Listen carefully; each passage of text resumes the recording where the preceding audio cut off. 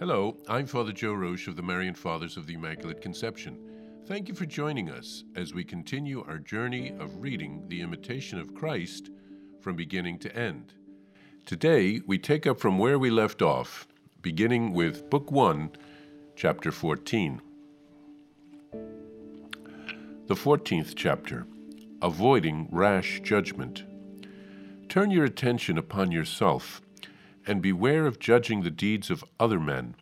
For in judging others, a man labors vainly, often making mistakes, and easily sins. Whereas in judging and taking stock of himself, he does something that is always profitable. We frequently judge that things are as we wish them to be, for through personal feeling, true perspective is easily lost. If God were the sole object of our desire, we should not be disturbed so easily by opposition to our opinions. But often something lurks within, or happens from without, to draw us along with it. Many, unawares, seek themselves in the things they do. They seem even to enjoy peace of mind when things happen according to their wish and liking. But if otherwise than they desire, they are soon disturbed and saddened. Differences of feeling and opinion often divide friends and acquaintances, even those who are religious and devout. An old habit is hard to break, and no one is willing to be led farther than he can see. If you rely more upon your intelligence or industry than upon the virtue of submission to Jesus Christ, you will hardly, and in any case slowly, become an enlightened man.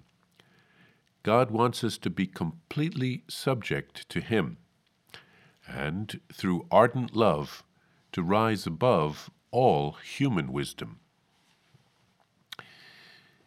In the Gospel, Jesus talks about the splinter and the wooden beam.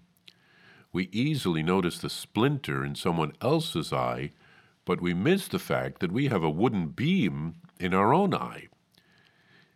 Thomas à Kempis here advises us to turn our attention upon ourselves and to beware of judging other people.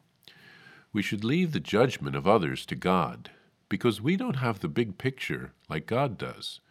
We can't read the heart of the other person. We don't know the whole past history of the person which shaped him or her.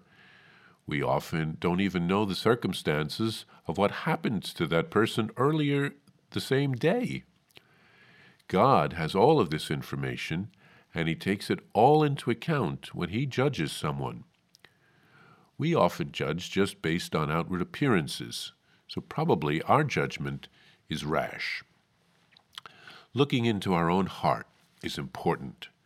The examination of conscience is something that will help us to grow in the spiritual life. Jesus says we miss the plank in our own eye because it is hard to judge ourselves. As Thomas à Kempis says, we frequently judge that things are as we wish them to be. For through personal feeling, true perspective is easily lost. That is why it is important for us to go to confession, and for some, to have a spiritual director. A holy person can look at our lives and give us some perspective, an objective opinion on our progress or lack thereof in our spiritual lives. We have to live with ourselves 24/7. We don't want to be constantly uncomfortable.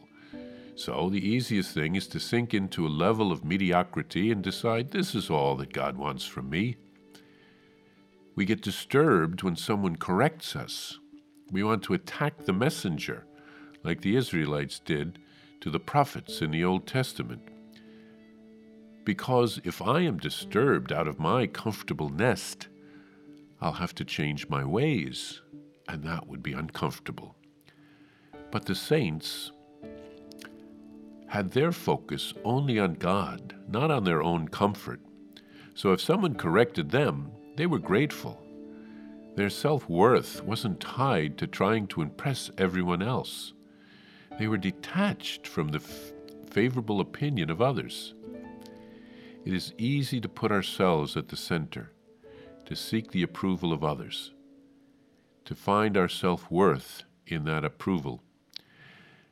God can bring good out of everything, even disagreements, our failures. We can learn from everything. Jesus calls for our surrender. Then we can begin to learn.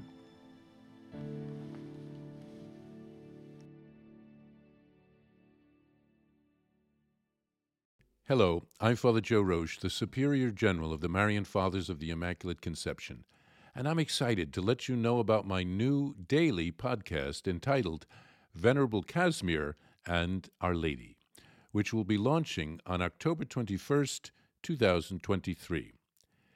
Venerable Casimir Wyszynski was a Marian father who lived in the 1700s.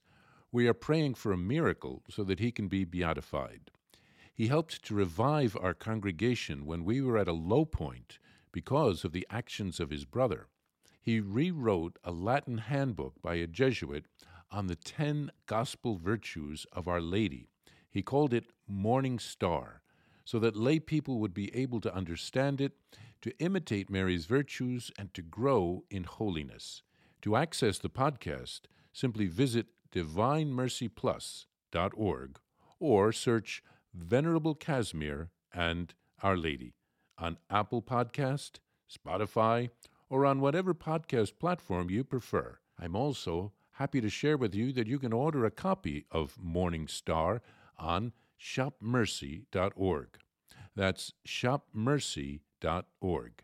Simply search the phrase Morning Star on shopmercy.org, and you can order a copy of the book today. Remember, every purchase supports the Marian priests and brothers at the National Shrine of the Divine Mercy. Thank you, and God bless you.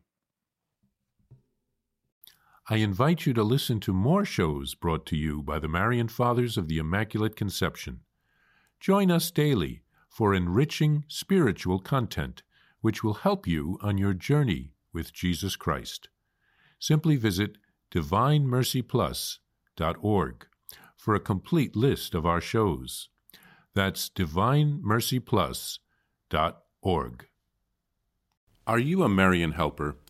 Join our Spiritual Benefit Society and start sharing in the graces of all the daily masses, prayers, and good works of Marian priests and brothers all over the world. Sign up is free and easy. Simply visit micprayers.org. That's micprayers.org. Thank you, and God bless you. Please follow or subscribe to this podcast to receive the latest episodes and updates. If you have been blessed by this podcast, I invite you to leave a review. Reviews greatly improve our podcast ranking and will help spread this podcast to other people throughout the world. Thank you.